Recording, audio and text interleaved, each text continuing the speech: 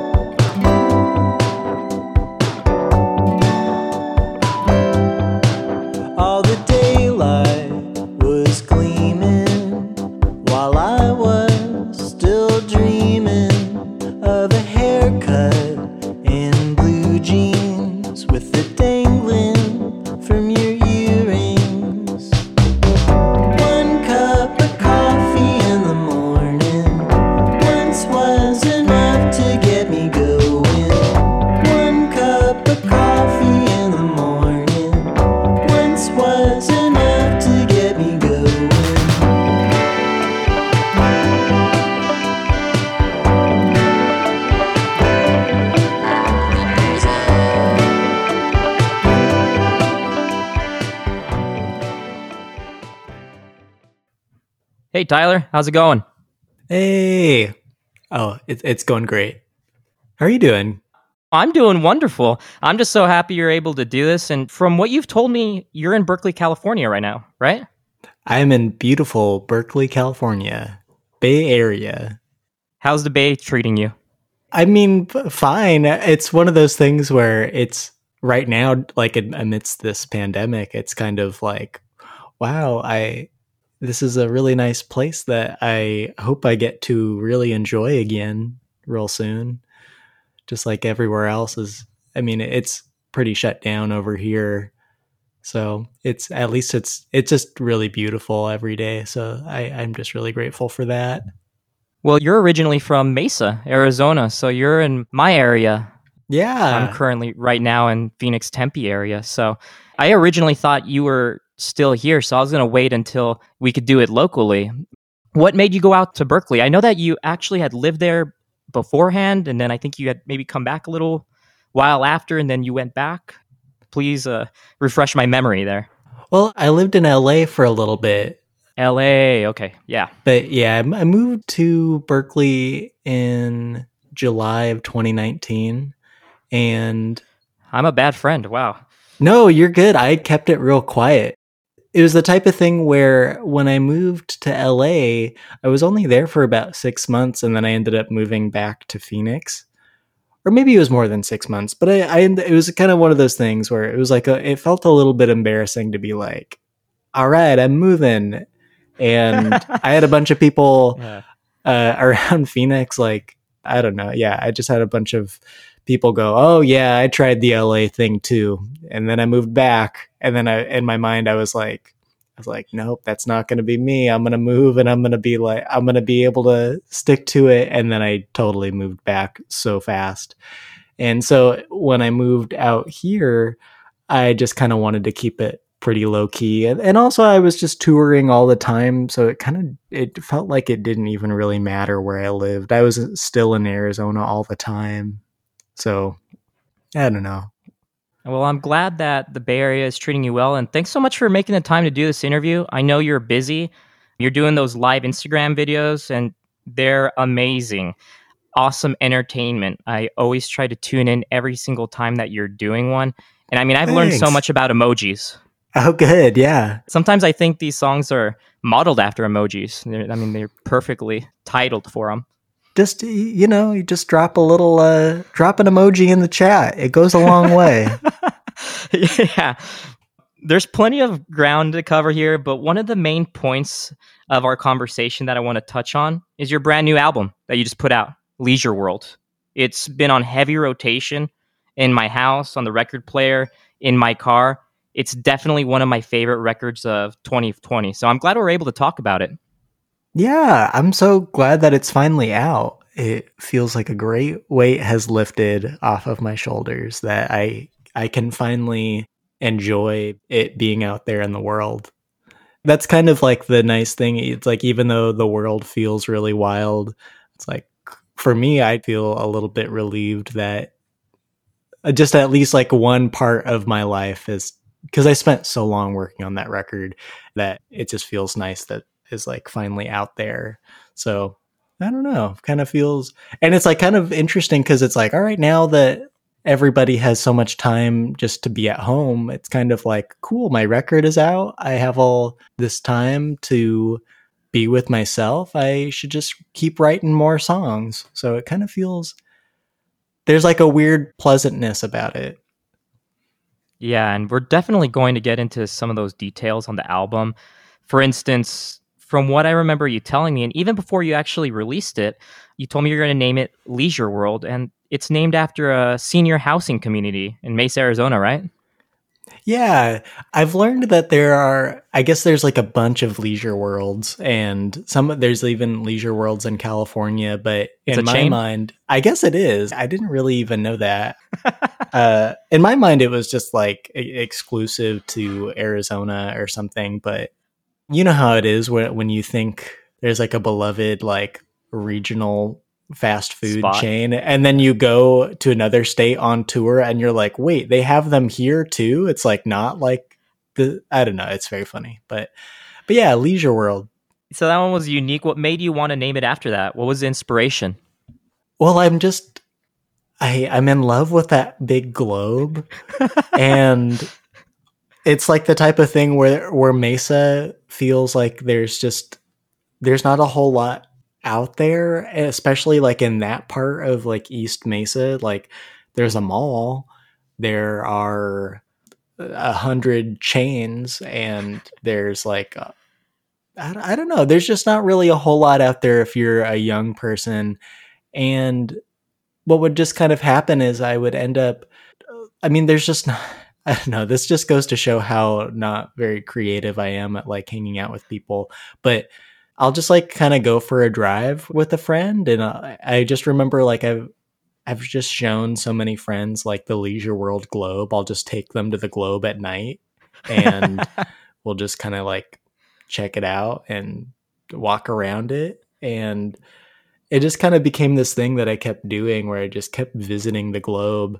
And then it just kind of hit me that as I was kind of searching for a name for this album, that it's like, oh yeah, like there's kind of this thing that I'm obsessed with, Leisure World. And I've, ever since I was a kid, I always loved the name Leisure World. Even before I knew what the word leisure meant, I would just see that sign because I had a grandma who lived in Leisure World. So I would go, I would see the Leisure World globe all the time.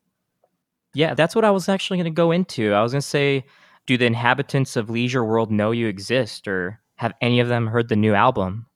I know you had said your grandma, she had passed my condolences, but what I was wondering is, does anybody know that Tyler has named an album after their community? I don't know. We've definitely been tagging Leisure World and like in the location. of like on Instagram, just like we'll like just tag the location of a post at Leisure World.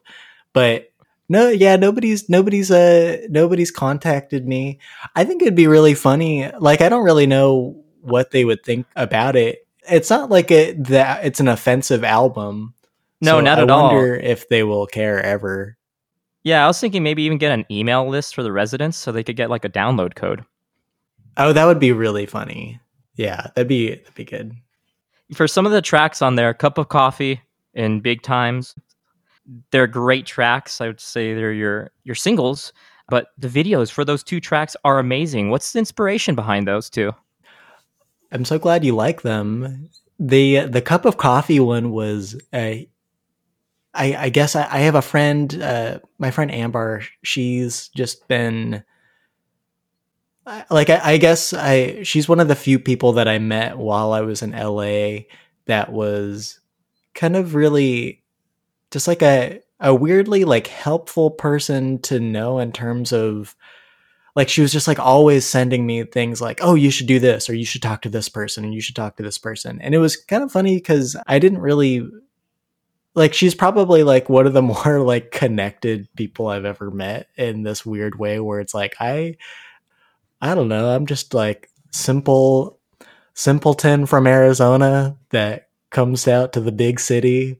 I don't know. It was just kind of funny, but I met Amber and she was just really like she makes music videos and directs videos for a living. I mean, she just does a bunch of video stuff and she'd always kind of mention that she wanted to work with me sometime. It turned out wonderful.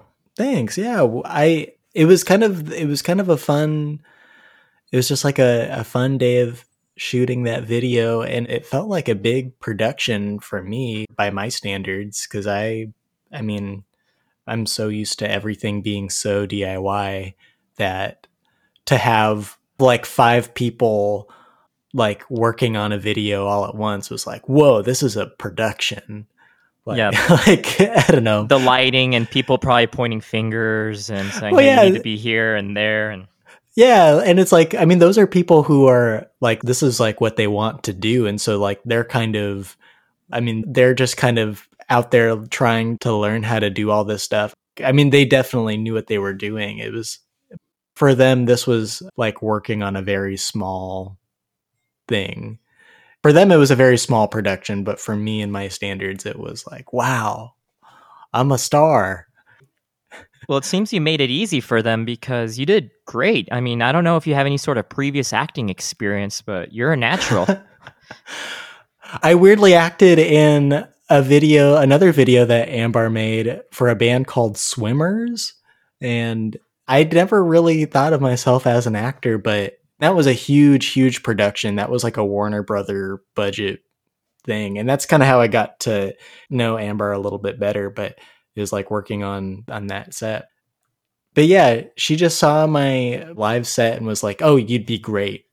You'd be a great star in this video." And so I don't know. But yeah, it was kind of funny. And that was like the first time I was like, "Well, maybe I am an actor." And then I tried doing more of it and I was like, "I am really bad at this. I should just stick to my own stuff."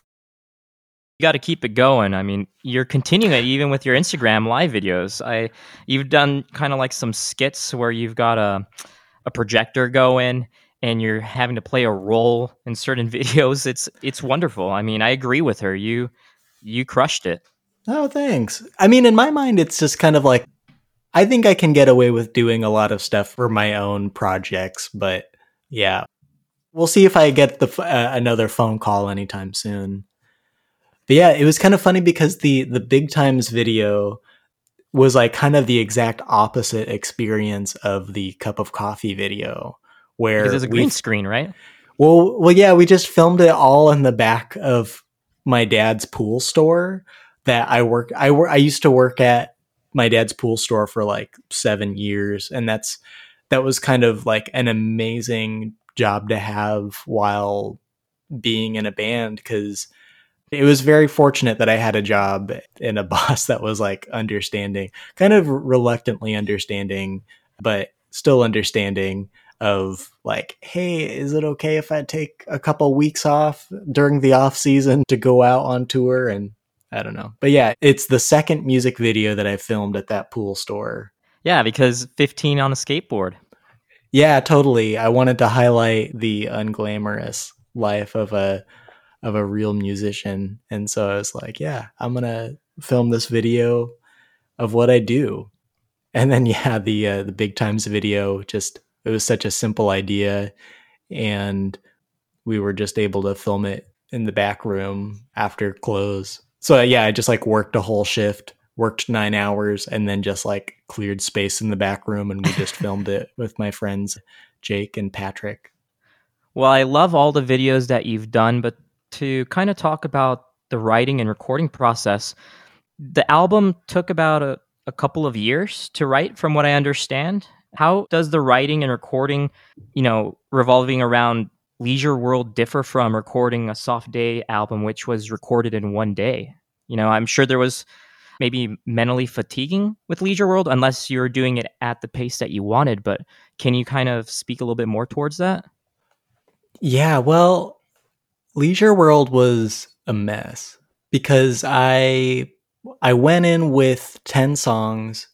Maybe it was either 10 or 11 songs, and tried to knock them all out in a weekend. And I went in with a couple friends, my friends Tony and Trevor, and we probably had about an hour and a half of practice, and we really should have practiced more. But yeah, we kind of went in, and after those sessions, I mean, we worked with all those songs as best as we could, and I just kind of was getting a little bit discouraged, and I felt like, you know what, like everything that I've released so far, like I've felt like 200% about, like I feel really good. And then I You just weren't sure wasn't, about this one. yeah, just like I wasn't feeling it. And then it just kind of struck me. It's like, well, this is not a good sign. I mean, I listened to those recordings the other day that I did during those sessions because I was just kind of bored and wanted to hear what they sounded like because it's been a while. And like, there's nothing really wrong with them, but it just didn't feel right at the time. And so I kept writing more songs and I kept recording from home, just kind of doing a lot of like electronic stuff from home, and eventually came up with like a completely different batch of Formula? songs. Yeah. Well, yeah, I think I just kept trying to hurry the process after a while because it just felt like it was taking so long. But what was happening was just like I would go on tour and I would be working, and I wasn't able to get to my friend's studio. I do all my recording, all my like session recording I do at my friend's studio in Mesa, Arizona, called Audio Confusion. My friend Jalapaz runs it. And I've recorded every single Diners album with Jalapaz. We have a really good working relationship, and he's just a good friend of mine. And I always tried to work with him, and it was just, I wasn't able to get into the studio. I wasn't able to do different things. And in the time that it would take for me to get into the studio, I would come up either with a new song or I would come up with like a new part. This is definitely like the most I've ever fiddled with an album. It like just playing with different things. There was a couple songs. There's like a song that didn't even make it onto the album that we recorded 4 different versions of. And Which one? uh, we redid the song "Nothing Ain't Nothing," which is off of Soft Day. And yeah, I don't know. It's just one of those things where this album, we fiddled with it too much, but once it felt right, and we quit fiddling with it.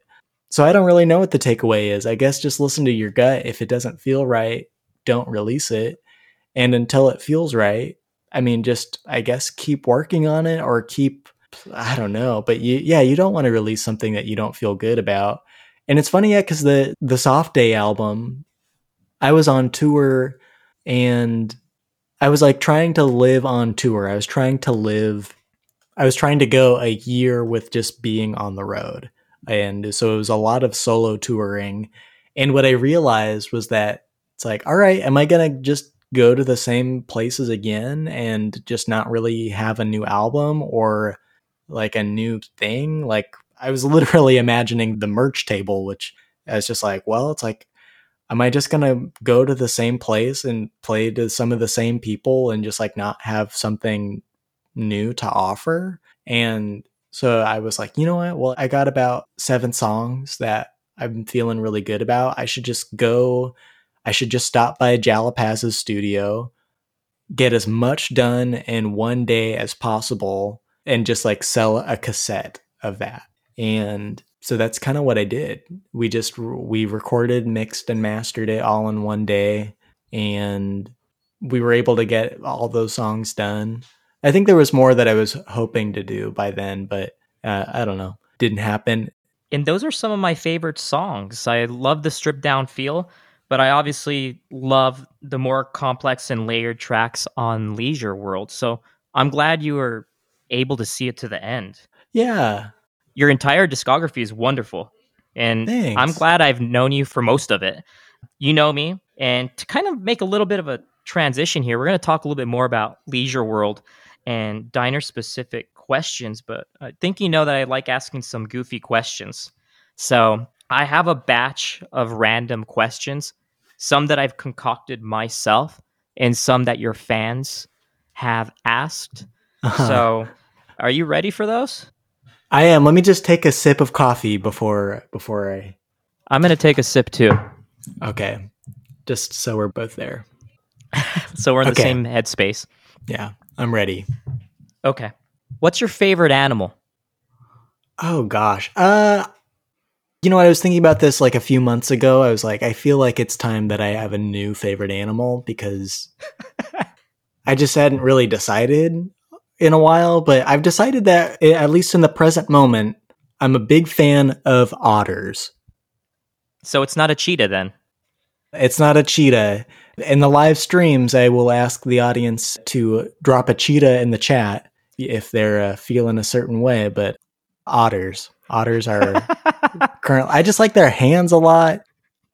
I like that they can swim so well. That's great. Yeah. What about a favorite comic? Do you like comics?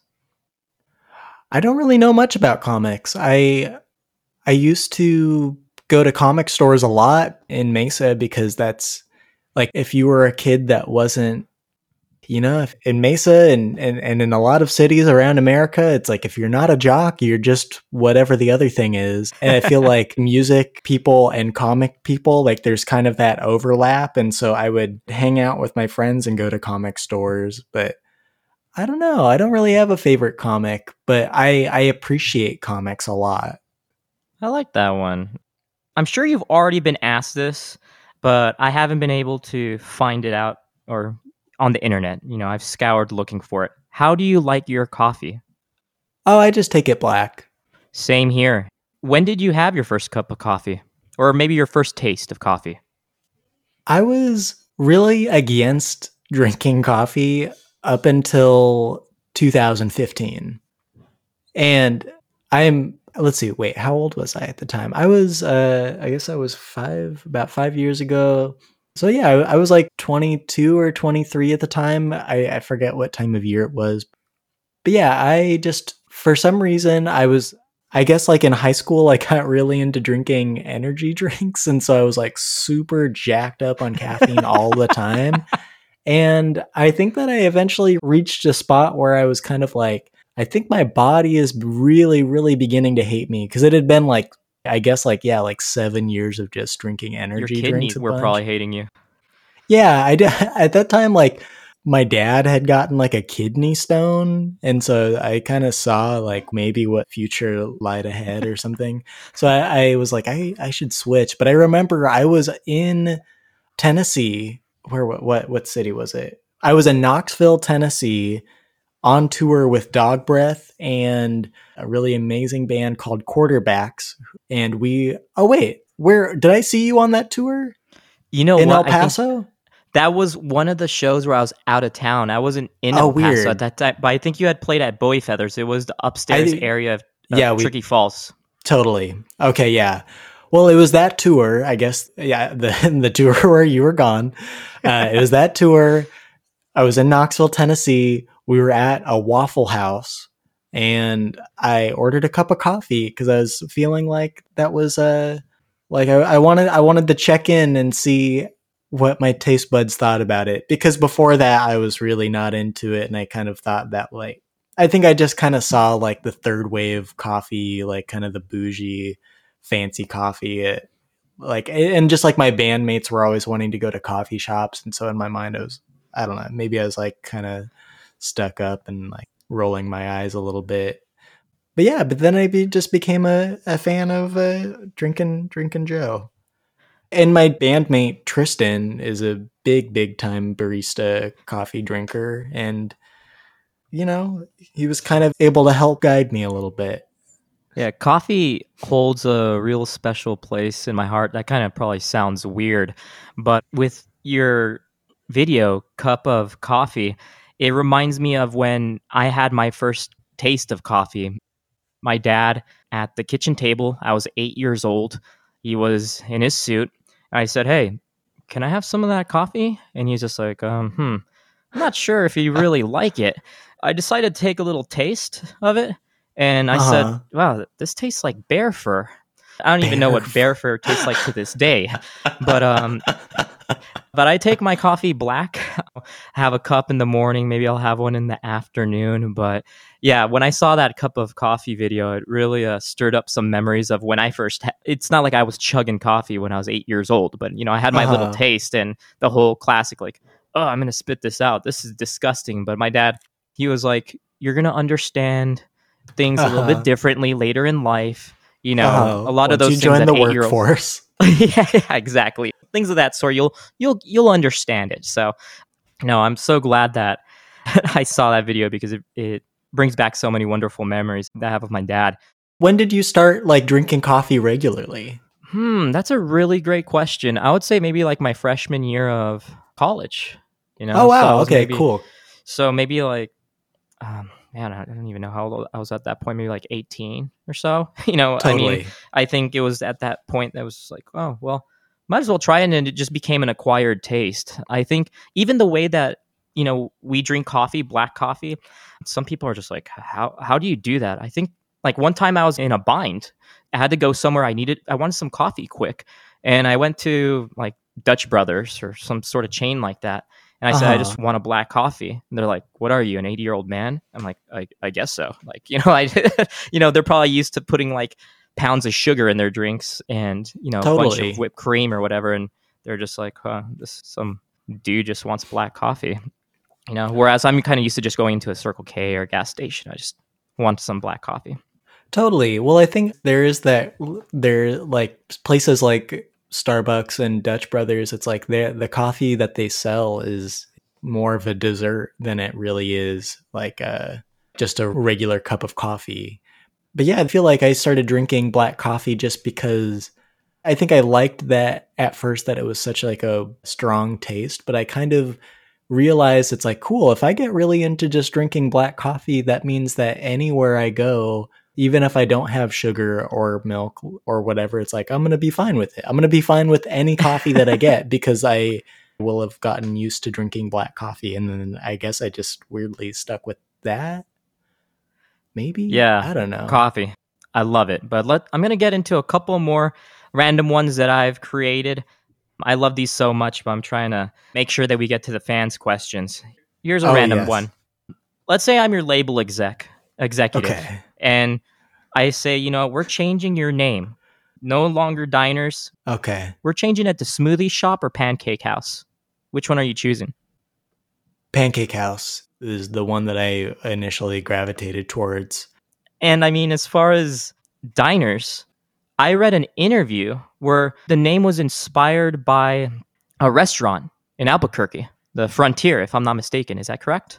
Yep, that's right. Yeah, Frontier Restaurant. It's a cowboy diner that is kind of a great after show spot. Like every single time that I play in Albuquerque, I always wind up at Frontier. I've been there as well. It has like drawings and paintings of like John Wayne, right? Yeah, there's like probably there's a lot of John Wayne and probably a lot of other like problematic things, but I think it's just a really nice, it's like, no, it's awesome. I like that place. Yeah, I love it. I really do. I think it's really charming. And I think the food's great. It's a solid spot. This is going to be my one last random one here, but everyone knows you're an incredible musician. I mean, you No. taught me so much about being a singer-songwriter, and I don't even consider myself that, but you make me want to pick up my guitar, be a better musician. You're a wonderful artist, but do you have any other hidden talents that maybe people don't know about? Maybe you like throwing horseshoes. Maybe you like playing kickball. I have no idea, but is there anything else that people will be really surprised that, hey, Tyler's really good at this? Oh, I wish I was good at. I kind of feel like the price that I have paid for feeling really comfortable with where I am at music, even though there's like always like I'll always see a musician and I kind of realize it's like, oh my gosh, I need to learn how to be able to do that. Or just like seeing somebody who's super good, it's like, oh my gosh, this person is like a lifetime work of I like just like so far ahead of me. I don't even know. But yeah, I guess I love to do stuff. I love playing pool, but I'm really, really bad at it. I love Are you a shooting pool hoops. shark? No, I'm like the person that somebody might assume is trying to hustle them because they're playing so bad. But when it comes time to like really do the hustling, I'm just like I'm still bad. So I don't know. I'm very bad at pool, but I really love to play pool. I really love to skateboard. I've seen you. I've seen you post some videos. I'm like, oh, you're dropping in, doing some axle stalls, or and I missed that, but I don't know if we had maybe spoken about it in the past, but I'm not a very good skateboarder. I could ollie, but I can't do any sort of 360 flips or nollie flips or whatever it may be, or grinding. But I mean, when I saw you post up some stuff, I was like, wow, Tyler's really good. But I think we have maybe spoken about it that now I'm just like, well, I hope I don't break my ankle. Whereas when I was younger, I was just kind of like fearless and I didn't care. Yeah, well, I got really, really into skating, and I started skateboarding when I was 7 years old and was just totally obsessed with it until I found music and got really, really obsessed with music when I was about 11 or 12. Who's your favorite skater? Like when I was a kid, it was Rodney Mullen, just because I had been playing the Tony Hawk's Pro Skater games and was just super into that. Just like totally off the wall style. But yeah, I got really obsessed with music and kind of quit skating as much, and then kind of quit skating altogether when I started high school. Just because, yeah, I was a little bit freaked out about hurting myself.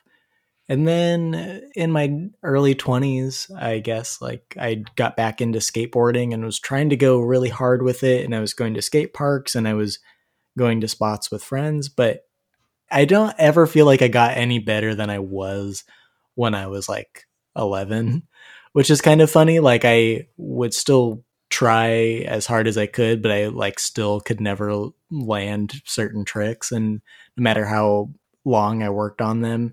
And then eventually I went to a skate park when I was like, I guess in 2016, in 2017. And I ended up, I fractured my radial head, which is... Where's that? What part of the body is that? It's my elbow. Just a fancy way of saying that. Was it your strumming arm? It was my left hand. It was, my fretting. But I couldn't hold a guitar properly for like 2 months. And it really freaked me out. And so I got better at the piano because I could kind of play that angle. Like that angle didn't bother my arm, but yeah, it was really scary to think. It's like, oh my God, I was just imagining all the times that I'd brought my skateboard on tour, and just to think like, what if this happened while I was on the road? Then I wouldn't be able to even earn the money to get back home because I would have hurt myself so bad or something. It's like if I couldn't play, if I compromised my shows just to go to the skate park, like I don't know. It's just what freaks me out to think about. Hey, well, thanks for going into detail on that. We're done with my questions here, but we're going to go now into some questions that your fans have. All and right. I've gotten their consent to give them some shout outs here. But the first question is by the Playlist Project. Okay. They ask, Which artist or artists have the most obnoxious fans? The most obnoxious fans, just what do I think? Wow. Yeah, or which Me? artists You're have those? asking me? Um, uh, Yeah, that's which hard to artists or say. artists have the most obnoxious fans? I feel pretty out of touch with like a lot of mainstream artists, so it's like hard. It's maybe hard to tell, but I don't know. Like, I mean, I guess like I've known some pretty obnoxious deadheads, but I'm like a fan of the Grateful Yeah. Dead for sure. I mean, I would call myself a deadhead, but yeah, I meet some people that are not. I don't know. Yeah, not on my same wavelength, and I think they're pretty obnoxious. But Okay. yeah, who else is annoying? I used to not like oh my gosh, there's so many bands that I've where it took me a while to get over their fan base.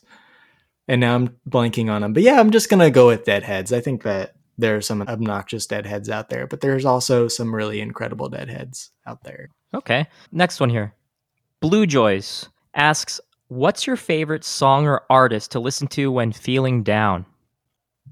Kind of depends. I would probably say that there's like four artists I will kind of cycle through when I kind of need inspiration of some sort.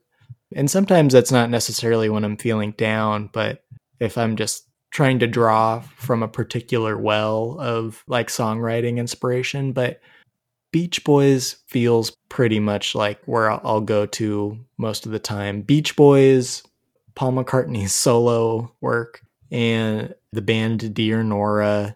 Yeah, just pretty much those three over and over and over again. And I think that's a good transition to another question that one of your fans asks. Eric Reed of Alabama Deathwalk. Oh, He cool. asks, what's your favorite Beach Boys song? And what's your favorite weird sound that Brian Wilson has recorded?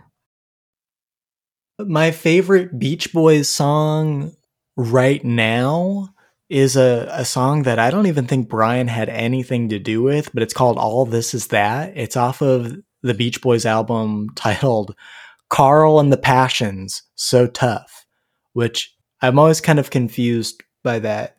I don't know if that was just like them dipping their feet into potentially changing their name or something. But Carl and the Passions was Carl's band before he was in the Beach Boys. But anyways, it's this song called All This Is That. It's got a really cool feel to it, and I really enjoy it. It's kind of a really overlooked era for Beach Boys with reason. There's like a lot of really bad songs on that album too, but that song is just such a gem. I love the way that it sounds. I just love the way the vocals pop out. It just sounds like everything on that track, like the microphone was just right up to their mouths and right up to the instruments. It sounds pretty cool, but it also kind of, yeah, it's an interesting mix that they were all recording from home at the time from Brian's home studio, even though Brian wasn't necessarily doing a whole lot on those tracks. But yeah. Oh yeah, what sound do I Yeah, what's your favorite weird sound that Brian Wilson has recorded? I would say just I love I don't know if it's necessarily weird, but just I love the sound of plucking the piano strings. I guess it's on Pet Sounds, Still Believe in Me, where just in the beginning of the track, they're plucking the strings of the piano. So they're not like pressing down on the keys. Yeah. So there's like no hammer, but they're using hairpins to pluck the piano strings and play the song. So I think that's kind of cool and kind of it has a great sound to it.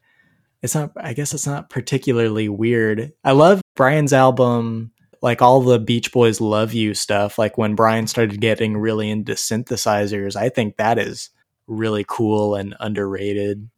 Yeah, I think that this could even be its own separate episode talking about the Beach Boys. And I mean, I like Pacific Ocean Blue by Dennis Oh Wilson. yeah. They're just so, Yeah. we could talk about all of Paul McCartney's solo albums. So I'm probably going to ask you a little bit more about that, but I'm going to try and knock out a couple more that your fans have. Mike C. Fuentes asks, what's your favorite diner to eat at on tour? Definitely Frontier Diner in Albuquerque, Frontier Restaurant, as we mentioned earlier on this episode. I love going to, let's see, at the time, a few years ago, every time I visited Chicago, I always had like several friends that worked at the Chicago Diner. So that was always fun to go to.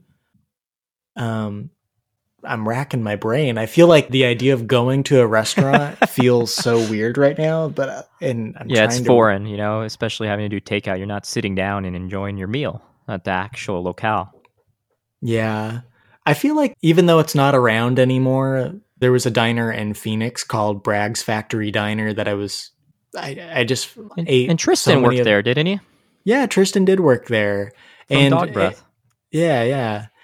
Yeah, Tristan worked there, and that was just kind of a good time in my life. And just eating there, I just ate there all of the time. And that restaurant is no longer around, but some of the folks from Bragg's Factory Diner opened up the Coronado, which is in Phoenix. And that is Right also on. really good food, but I don't know if it would classify as a diner. Yeah, I've been to both. And on that Bragg's Diner, I remember that Tristan took me. He had helped book a show Uh-huh. at the Trunk Space when the Trunk Space was on Grand, if I'm not Yeah, the mistaken. 1506 location. Yeah, the original. There you yeah. go. And if I'm not mistaken, that diner was somewhat close to it. I might be totally wrong, even though, you know, I live in the area now. No, you're right. Yeah.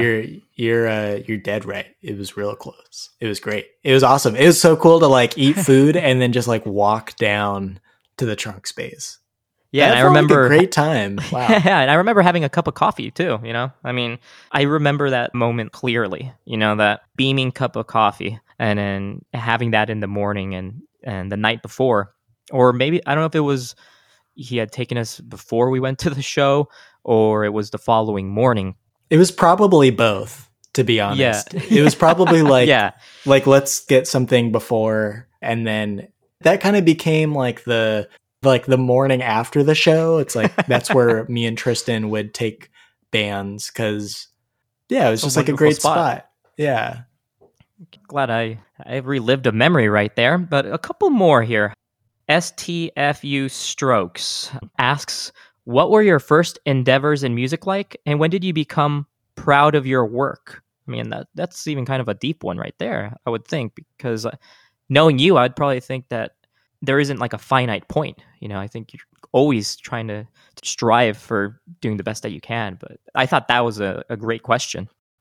Yeah, that really is. Yeah, I feel it's hard to feel proud of your work, and I still look at my records and I wish I could change certain things, and I wish that I would have had the knowledge I like didn't yeah, it's like I wish I like knew certain things that I didn't know at the time.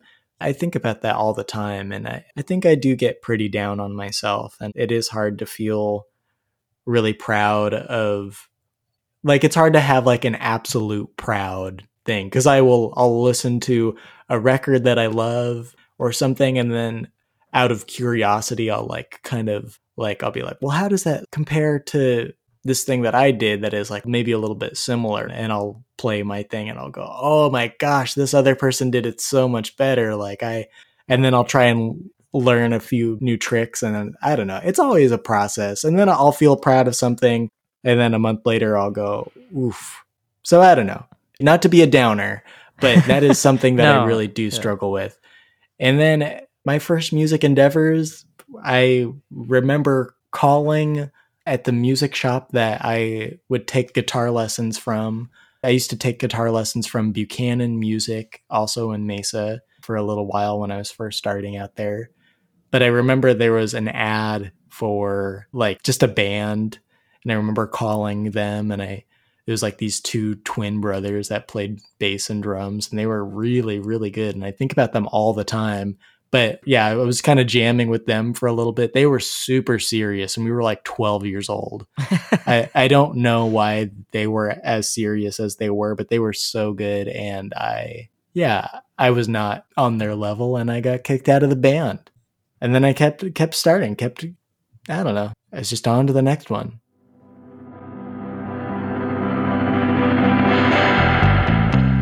Something more beyond your door. Something more than ever seen before. I wanna take a trip and hear the songs every town has got to sing. I wanna hear the world, see what life could be. Something more than what's beyond your desk. Something more than what you'd ever guess. I wanna take a trip and hear the songs every town has got to sing. I wanna hear the world, see what life could be.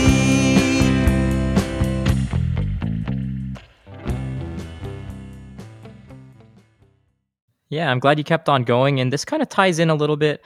I'm not sure if there's going to be too much overlap, but Savannah.gry, I'm guessing maybe Savannah Gray, asks, what inspired you to start writing songs? And I think that kind of ties into the previous question. But if you want to elaborate on that. I think the idea of writing songs came so quickly with music. It kind of came with learning how to play the guitar, because I would look up tabs for how to play a song. And I think I would just maybe try and make my own version of it. Like I would see, like, I would just learn a new chord and I would go, oh, I want to use that chord in my song. And it just felt really natural to write songs. I mean, the very first song that I ever wrote was just this like this really dorky, like, I think the name of the song was just called Let's Rock. And it was just, I was so into AC/DC when I was 12 years old that I just wanted to rock. That was my first gateway band.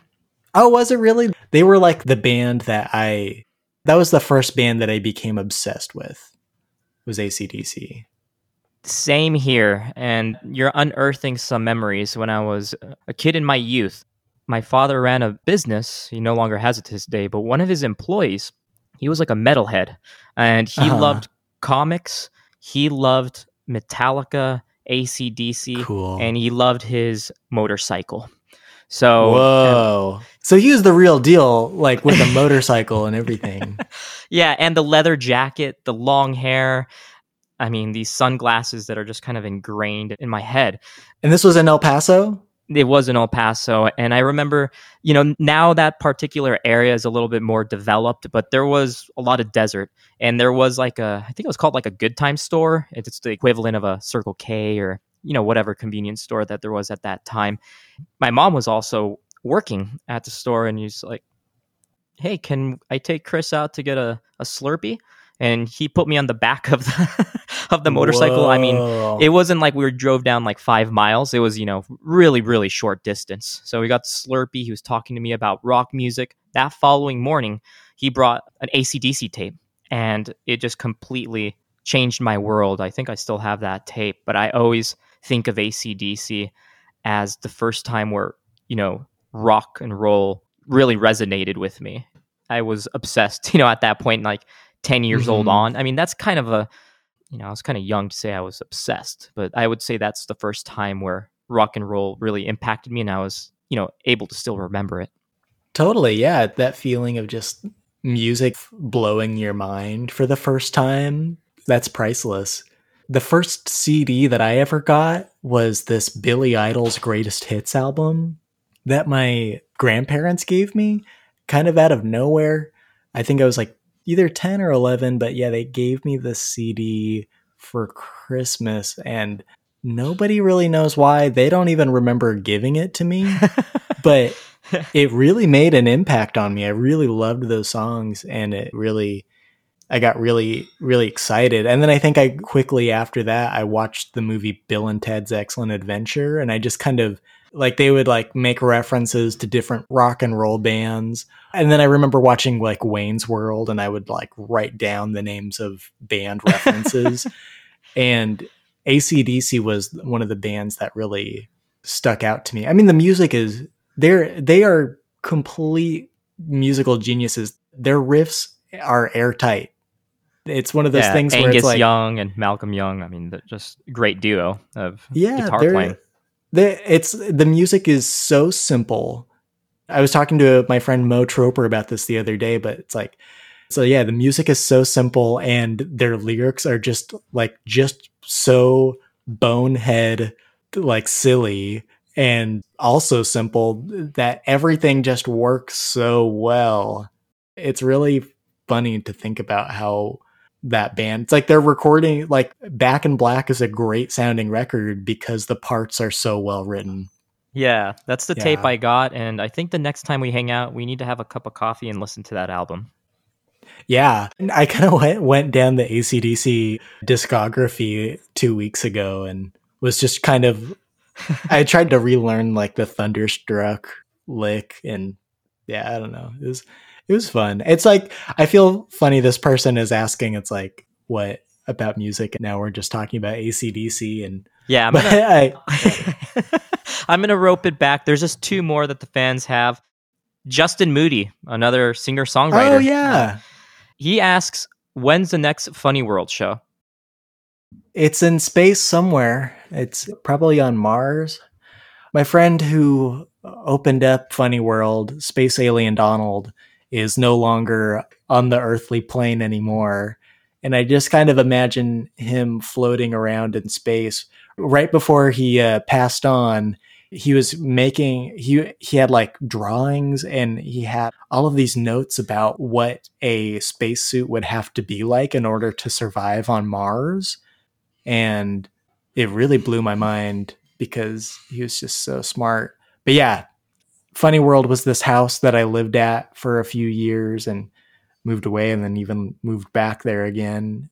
So yeah, I lived there a couple times, and it was just one of the best places to throw shows, in my opinion. It was such a dream to be able to just live there, be able to book shows there. And then at the time, I was also like volunteering at Trunk Space. So it's like, if a friend or a band that I loved hit me up, it's like, yeah, I can totally book your band. You can either play in my living room or I can get you a show at the Trunk Space. So that was pretty That's cool. awesome. And here's our last question. It's funny because every single fan question, for the most part, was music oriented. But Jazz Torres asks, "What are your top 3 watched movies?" Top 3 watched movies.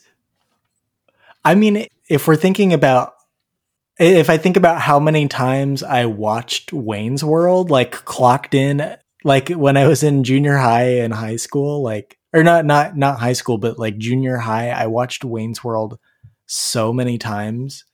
So like at my dad's house, I would like split time between my mom's house and my dad's house.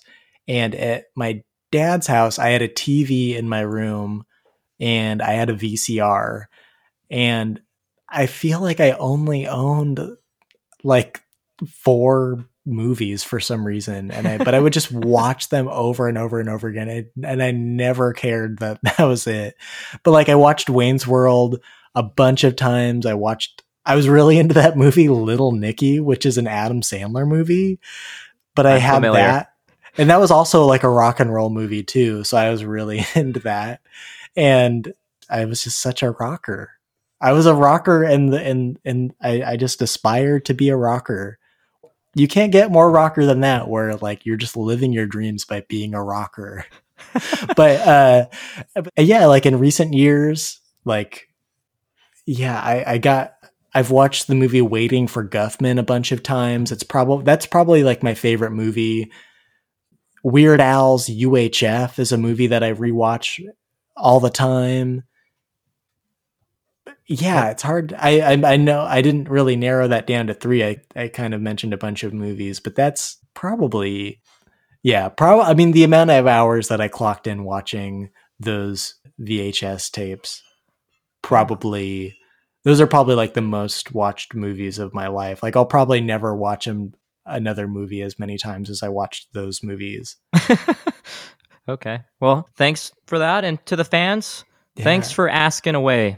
You could definitely follow me on my interviews with Chris Instagram, and for any future episodes with other artists or other people I'll be interviewing, I'll be doing a similar thing where I'll throw a live, or not live, I'll throw a story on there with a question, and you could go ahead and ask ask away. But we're going to rope it back into some personal questions, some diners-based questions. Some of these were actually already knocked out with the explanations with the not the random questions, but the fan-based questions. But guitar, you already mentioned kind of like your entryway to playing guitar, but you're an absolute shredder. Like you could tear into a solo like no one's business.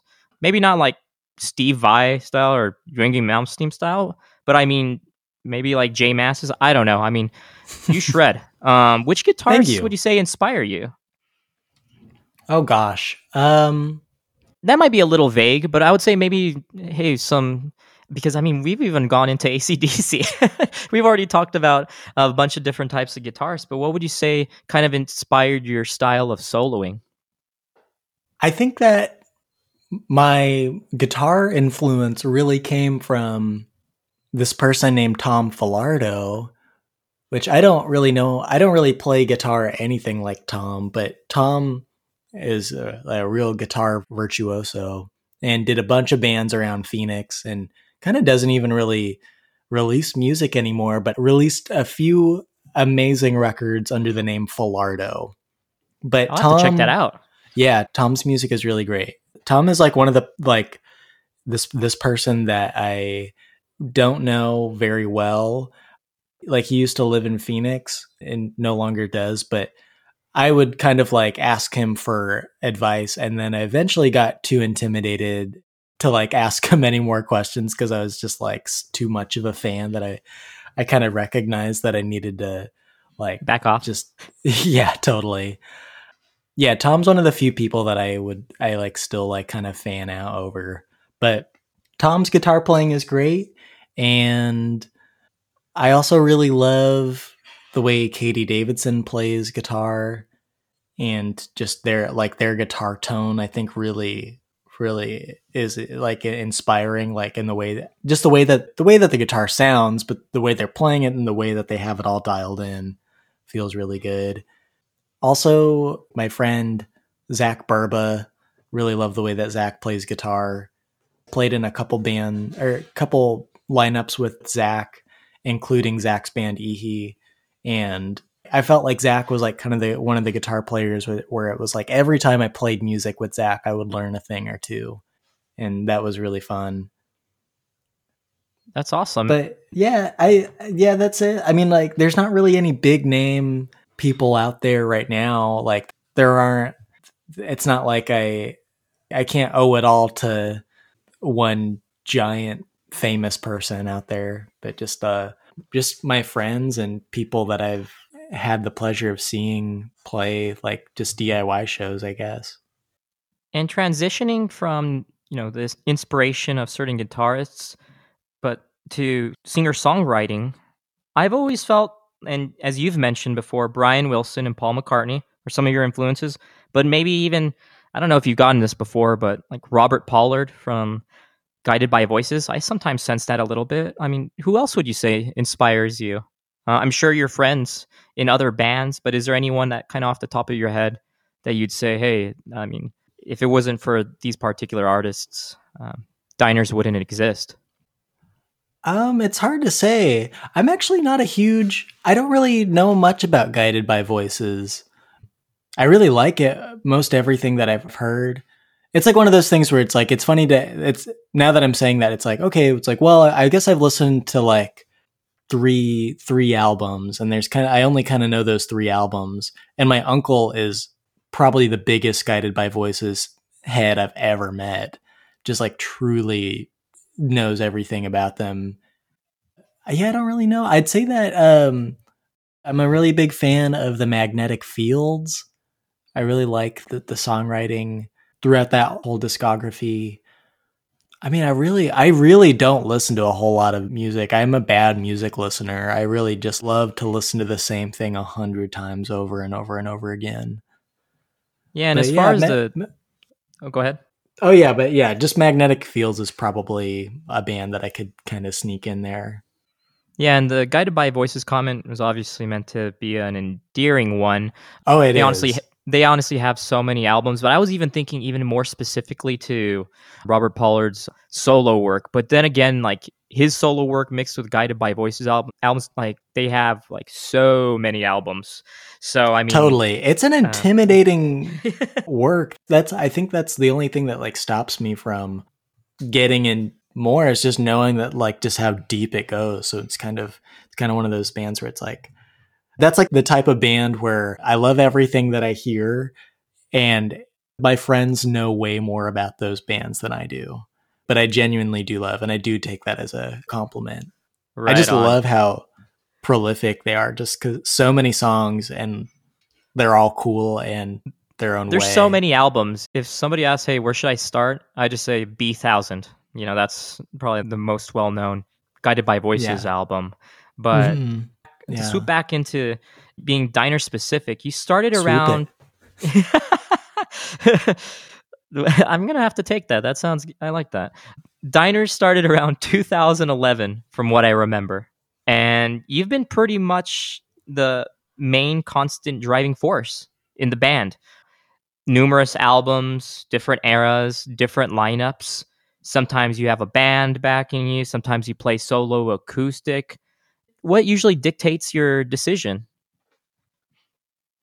Really just whoever's around. I would love to have a band that I could like I love watching a friend's band and then just being so stoked on how tight they sound and how well it all just how tight bands can get and just like seeing just how their brains are working together and whatnot. But it's hard because I think that it's kind of hard to have a band and really I the only people that I know are music people that are already doing their own bands and so it's kind of hard to have a band where in my brain where it's like I just want to be able to play as many shows as I want. Like if I get offered a show that I really want to play, it's like I really want to play it.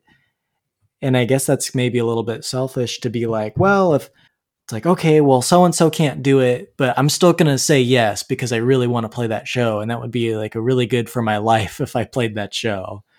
And so I think I just kind of got used to being able to play every single show. And then I realized that I could kind of do it solo if I really need to. But yeah, I love being able to do a band and have like some theatrics to that. So you've played in Yeah. diners before, and Yeah, that was well, the type of thing where it's like, yeah, it's like we did the raffle ticket thing where it was like, cool. I mean, yeah, the plot or not the plot. There was not like a story, but like the setup, the bit is at the show. I started the set out on guitar, and then I called a raffle ticket and brought up a drummer, and then called another raffle ticket and brought you up to play bass, and then called out another raffle ticket, and our friend Sophie played keyboard, and that was the type of thing where I wanted to play that show so bad. It was the Baseball Greg show, which is a band that I'm friends with and really and it was love. such a fun show. Yeah, it was really fun, and everything was just kind of done out of necessity. It was the type of thing where it's like, okay, well, if everybody learns like 4 or 5 songs, we can kind of fake it. And like we can fake that like this is a whole cohesive set. It's like I'll just play the rest solo. And it was just like the type of thing where it kind of worked out because it was like, all right, cool. Like I'll start the first song out by myself and then Sam could kind of come up and luckily all the drum parts on my songs are so simple that anybody could really come up and kind of fake it. And then yeah, it's just like I think you were able to learn like 6 songs before the set, so it's like cool, we can do this. Like Yeah, we can make this happen and we practiced one time for I think like an hour, and then I practiced with Sophie with like another hour on another night, and we had never played all together until that night, with drums, and it was a really unique time, and it was awesome because as a bass player, I'm so used to digging my pick into the string, and I love that mid-range grind, that I oh would say yeah. most people are associated with the type of music that I play. But I remember you saying like, "Hey, Chris, tone it down, roll back that tone knob, and maybe use your fingers, and you're like, you know what, I gotta be gentle with my bass. And now I'm like, hey, that was such an awesome learning experience for myself, because like you had said, I mean, your songs are, it's not like they're a breeze to play. There was some parts that I kind of got hung up on, but it was more, I think, that feel, and once everyone was kind of just feeling it, that's where we kind of just took off and just had a blast. Yeah, I feel like every 5 songs that I write, I will try and write a song that somebody could pick up really easy. Or it's just like, and by that I mean just like it's just the same things over and over and over and over again. And the chorus is just a louder version of the verse and just things like that. But yeah, it's like all kind of feeling based, where it's like, yeah, it's like, okay, one of the songs like that I play all the time is it's just 2 chords back and forth, but it really, like, what kind of separates the sections of the songs is just like the feeling of how you play those chords. So yeah, I got lucky that all of you guys meshed well together, because it could have been a train wreck for sure. We just, with no practicing, with like having to practice without a drummer is never ideal. That's like half of the feeling of a band. I had a blast, and I'm hopefully maybe I can unearth some video of it so I could put some promo up. But such a great time. But how you had spoken about writing your songs, how do you typically formulate your songs? Does it come from usually having your guitar and playing on it, or does it come from maybe striking a note on your synth and that just inspires a world of creativity? How do you usually try to go about writing your songs? I never know when I'm about to write a song. I think that most of my best songs are written not playing, like they don't begin on an instrument. They begin with something that I'll hear in my head. I'll just hum, or I can't whistle, but I'll just like hum or sing a melody, and I'll go, oh, I think that sounds pretty good. And then I'll just like sing that into my phone. Like normally, like it's like while I'm driving. So I'm trying to be very safe. But yeah, I do that too. Yeah, it's a good way to do it. I think that there's a lot of magic that you can get when you aren't playing an instrument, like when you're thinking about melody. It's like, because there's kind of like, if you're trying to come up with a melody on the guitar, you're probably just going to do the same kind of like muscle memory, or like the same shapes that you play all the time, but you might not imagine doing like a certain melody on the guitar. Like you might not imagine playing it, but like singing it, it's like la da da da da da da da da da. Like you might not like imagine that da da. Like you might not think to do that big jump down or something like that on the guitar, but like it just kind of works and it feels natural singing. But yeah, so it's just like that. So I would just record that into my phone, and then I'd come home and learn what the chords would be for that melody or something like that. I love that. Yeah, I sometimes do that while I'm in the shower, and totally. My fiance, Jazz, which she'd be like, "What are you Hi, doing?" Jazz. Yeah, she'd be like, "What? I've never heard that song." It's like, yeah, it just like popped in my head. I was just scrubbing, and whatever inspiration from scrubbing came out, I was just like, boom, came up with something. It's kind of like, I think on one of your interviews, one of my favorite songs is Plastic Cactus. And cool. I think I read that you were walking to Taco Bell here in Arizona. Yep. And you just saw Plastic Cactus in there.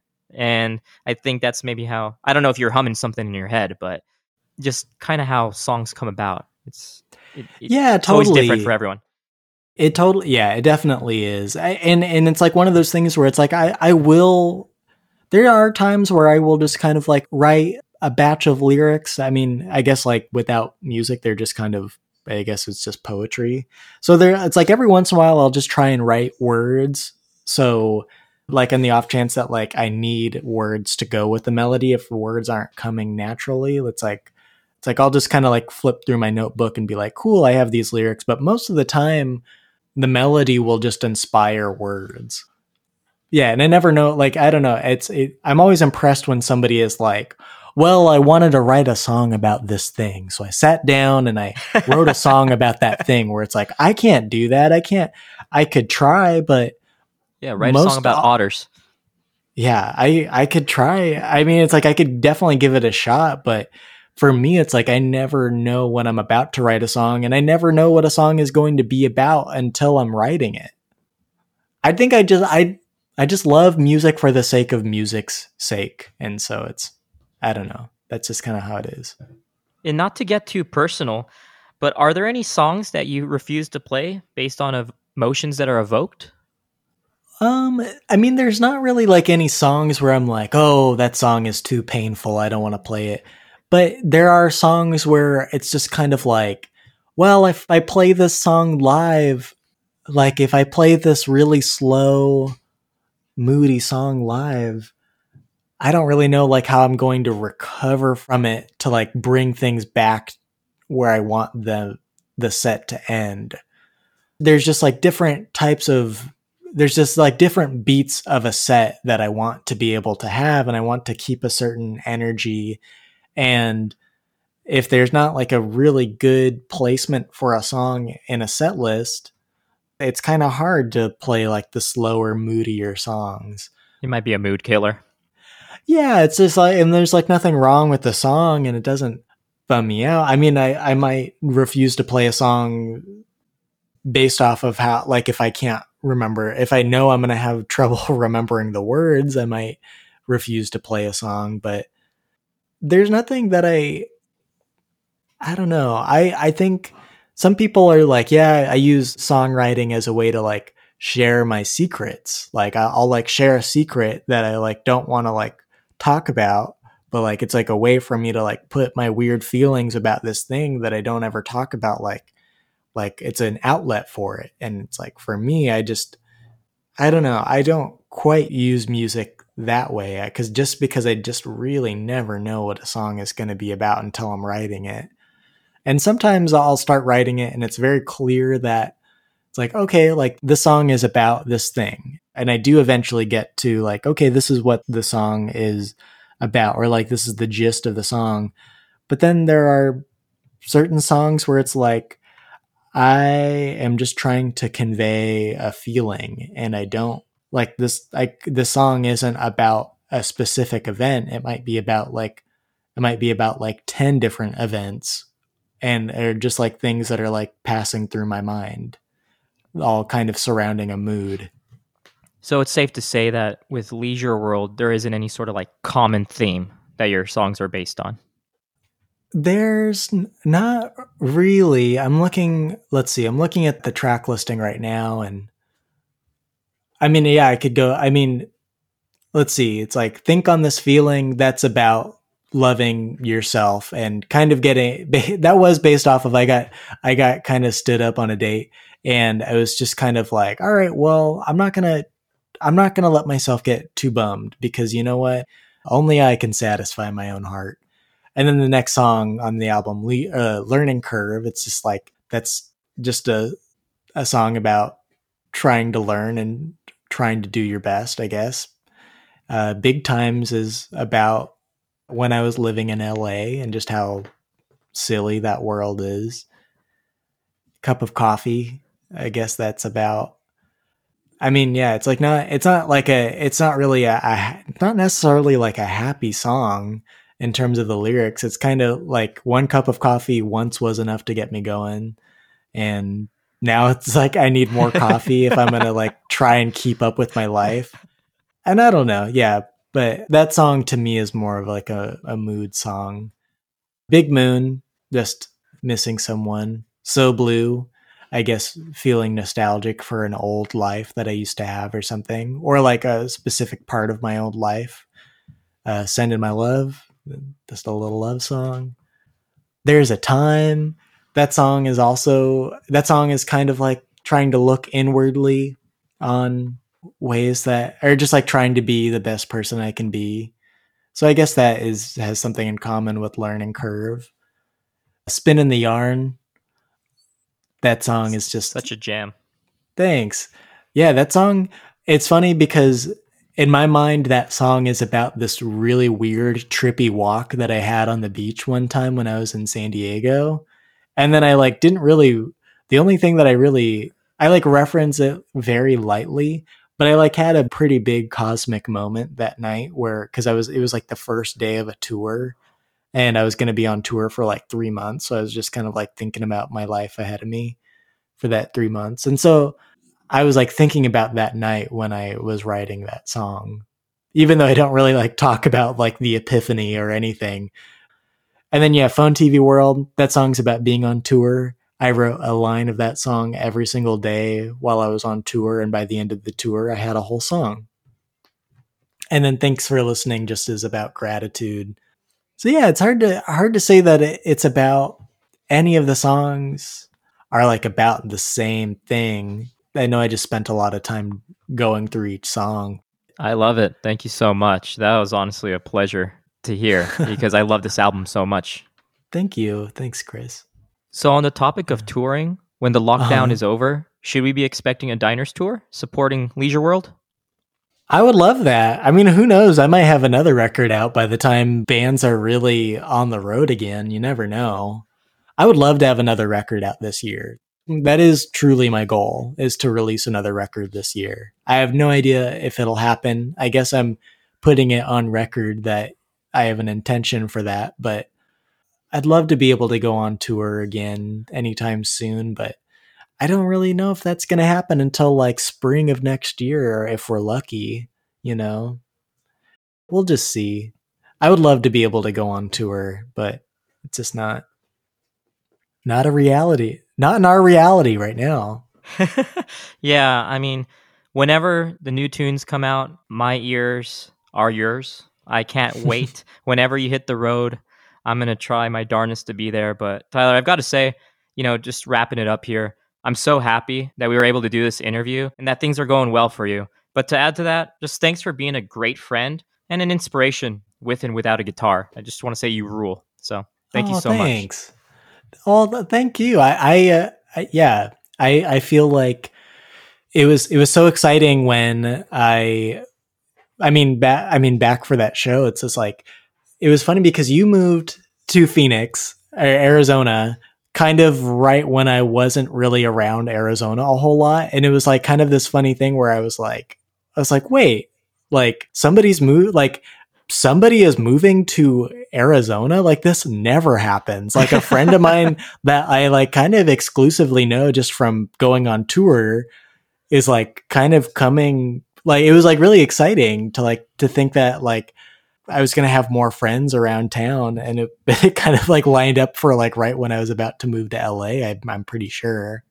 But yeah, and so like when I kind of moved back, I was so excited to be able to like hit you up, and it was nice to like I feel like music dominates my whole world, so like being able to like come up with a show and be able to like work on a show together was really exciting and fun, and I love that you're doing this podcast. And yeah, it's like this is the type of stuff that gets me really excited. Just like I don't know, there's so many bands out there, like local bands and artists that are so incredible and might not be around forever. Like I'm not talking about Diners, but it's just like it's really important to be able to do like what you're doing by having these interviews and getting people on tape. It's like, yeah, it's like really cool to be able to like take this snapshot of like this really cool time. Even I mean this cool time, I know right now we're in a pandemic, um but yeah, it's like this is the type of stuff that I think is so crucial because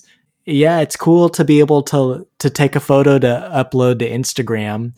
Like if you're lucky, somebody's gonna post a photo to Instagram, but most likely they're just gonna post it in a story, which evaporates in 24 hours. So it's very cool that like you're doing this work to talk to your friends and get them on air because yeah, it's worth putting on record.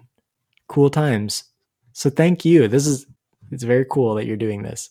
No, thank you to you. I'm just so grateful to know artists like yourself and, even kind of pulling up those memories that we've shared or through your music, have kind of unearthed some of the ones that, whether it's that AC/DC tape or trying coffee for the first time, I'm truly grateful and appreciative. And for anyone that's listening out there, just want to say thank you.